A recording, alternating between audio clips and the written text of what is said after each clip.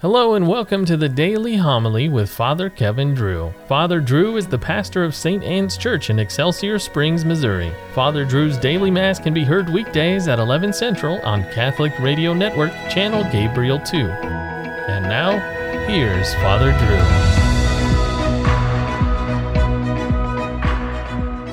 A reading from the book of Exodus. In those days, God delivered all these commandments. I, the Lord, am your God, who brought you out of the land of Egypt, that place of slavery. You shall not have other gods besides me. You shall not carve idols for yourselves in the shape of anything in the sky above, or on the earth below, or in the waters beneath the earth. You shall not bow down before them or worship them. For I, the Lord, your God, am a jealous God, inflicting punishment for their fathers' wickedness on the children of those who hate me, down to the third and fourth generation, but bestowing mercy down to the 1,000th generation on the children of those who love me and keep my commandments. You shall not take the name of the Lord your God in vain, for the Lord will not leave unpunished him who takes his name in vain.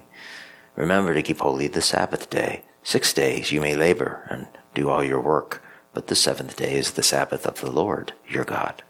No work may be done then either by you or your son or daughter, or your male or female slave, or your beast, or by the alien who lives with you. In 6 days the Lord made the heavens and the earth, the sea and all that is in them, but on the seventh day he rested. That is why the Lord has blessed the Sabbath day and made it holy.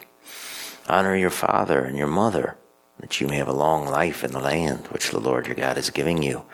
You shall not kill, you shall not commit adultery, you shall not steal, you shall not bear false witness against your neighbor, you shall not covet your neighbor's house, you shall not covet your neighbor's wife, nor his male or female slave, nor his ox or ass, or anything else that belongs to him. The word of the Lord. Lord, you have the words of everlasting life. The law of the Lord is perfect, refreshing the soul. The decree of the Lord is trustworthy, giving wisdom to the simple. Precepts of the Lord are right, rejoicing the heart. The command of the Lord is clear, enlightening the eye. The fear of the Lord is pure, enduring forever. The ordinances of the Lord are true, all of them just. They are more precious than gold, than a heap of purest gold, sweeter also than syrup or honey from the comb. The Lord be with you. A reading from the Holy Gospel according to Matthew. Jesus said to his disciples, "Hear the parable of the sower. The seed sown on the path is the one who hears the word of the kingdom without understanding it. And the evil one comes and steals away what was sown in his heart. The seed sown on rocky ground is the one who hears the word and receives it at once with joy, but he has no root and lasts only for a time. When some tribulation or persecution comes because of the word, he immediately falls away. The seed sown among thorns is the one who hears the word, but then worldly anxiety and the lure of riches choke the word and it bears no fruit. But the seed sown on rich soil is the one who hears the word and understands it, who indeed bears fruit and yields 100 or 60 or 30-fold. The Gospel of the Lord. I, the Lord, am your God, who brought you out of the land of Egypt, that place of slavery. That is how God prefaced the giving of the law, the 10 Commandments, to the Hebrews. The 10 Commandments are the core of Old Testament ethics, and they remain so in the New Testament. Christ mentioned them often. Thomas Aquinas wrote, all the precepts of the natural law, do good, avoid evil, are summed up in the 10 Commandments. The first 3 commandments are directed toward God. The next 7 are directed toward neighbor. And of the 7, which neighbor is mentioned first? Parents. Honor thy father and thy mother. By listing this one first, God shows his people the importance of the family for society. We honored the mother and father of our Queen, the Blessed Virgin Mary, earlier this week. We honored Christ Jesus' grandparents. Someone wrote, it was their teaching that led Mary to respond to God's request with faith. Let it be done to me as you will. It was their example of parenting that Mary must have followed as she brought up her own son, Jesus. It was their faith that laid the foundation of courage and strength that allowed her to stand by the cross as her son was crucified and still believe.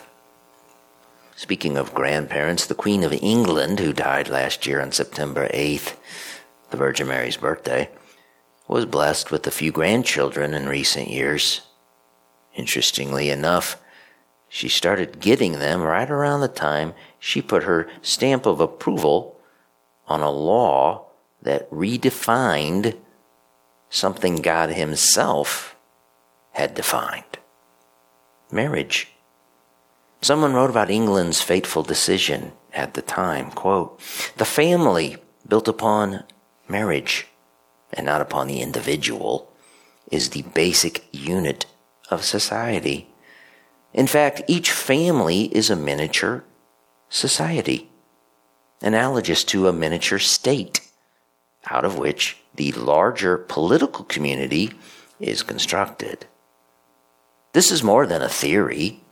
It is an historical fact.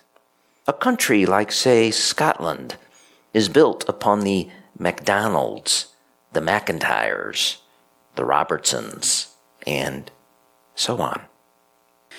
G.K. Chesterton pointed out in The Superstition of Divorce, it is no coincidence that totalitarian regimes typically seek to weaken both the church and marriage. The reason is precisely because both of these institutions claim to be independent societies with their own constitutions. Since they exist within the same territory as the state, from the perspective of a tyrant, they obstruct the extension of his own absolute authority.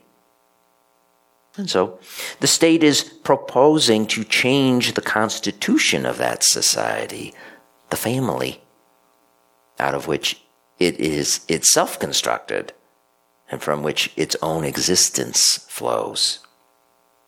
Today, world governments are setting themselves up to be God by redefining what God put in place. How tragic. For it is not governments that bring us out of Egypt. No, Christ does upon Calvary.